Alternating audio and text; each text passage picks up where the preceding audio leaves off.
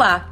Nossa conversa de hoje será com Doreni Isaías Caramori Júnior. Vamos conhecer estas propostas construídas com várias mãos, que assinam um programa FACISC Pode Mais. Qual a principal função de uma rede como a FACISC?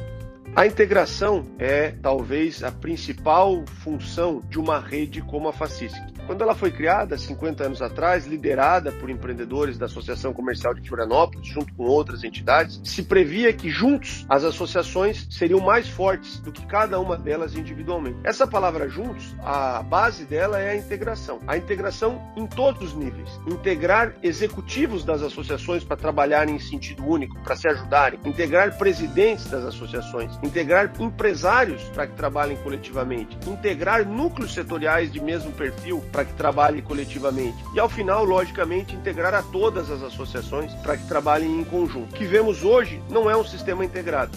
Haja vista, inclusive, o número de reuniões de diretoria e de projetos envolvendo mais do que um diretor. Nosso desafio é integrar a federação em todos esses níveis, utilizando-se de ferramentas como a tecnologia, mas principalmente do amálgama do diálogo e da transparência, para juntos procurarmos um sentido único, mas principalmente trabalharmos com força integrada, somando os vetores de força de cada uma desses elos e tornando a federação ainda mais forte, ainda mais pujante, ainda mais direcionada aos seus objetivos. Lembre-se, com mais integração, a FACISC pode mais.